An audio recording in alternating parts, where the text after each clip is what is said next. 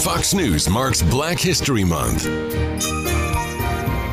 A marker in Detroit commemorates the Burwood Wall, put up when whites wanted to move near a growing black neighborhood. But as current Mayor Mike Duggan recounts, the FHA said we won't loan for it because the people of color live too close. Because of that Federal Housing Administration action, up went a 6-foot-tall, 1-foot-thick, 3-block-long wall to separate the races.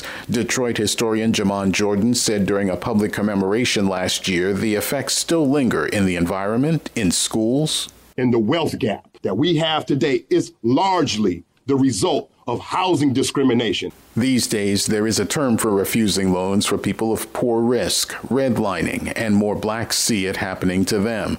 The wall still stands, part of it a mural. Only time healed the racial gap, but Mayor Duggan says the wall reminds us there is still some divide to bridge. Gernal Scott, Fox News.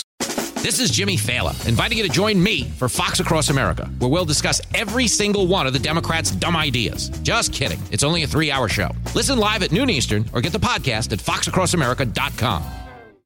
Listen to Fox News Podcast shows ad-free on Fox News Podcast Plus, on Apple Podcast, Amazon Music with your Prime membership, or follow wherever you get your podcasts.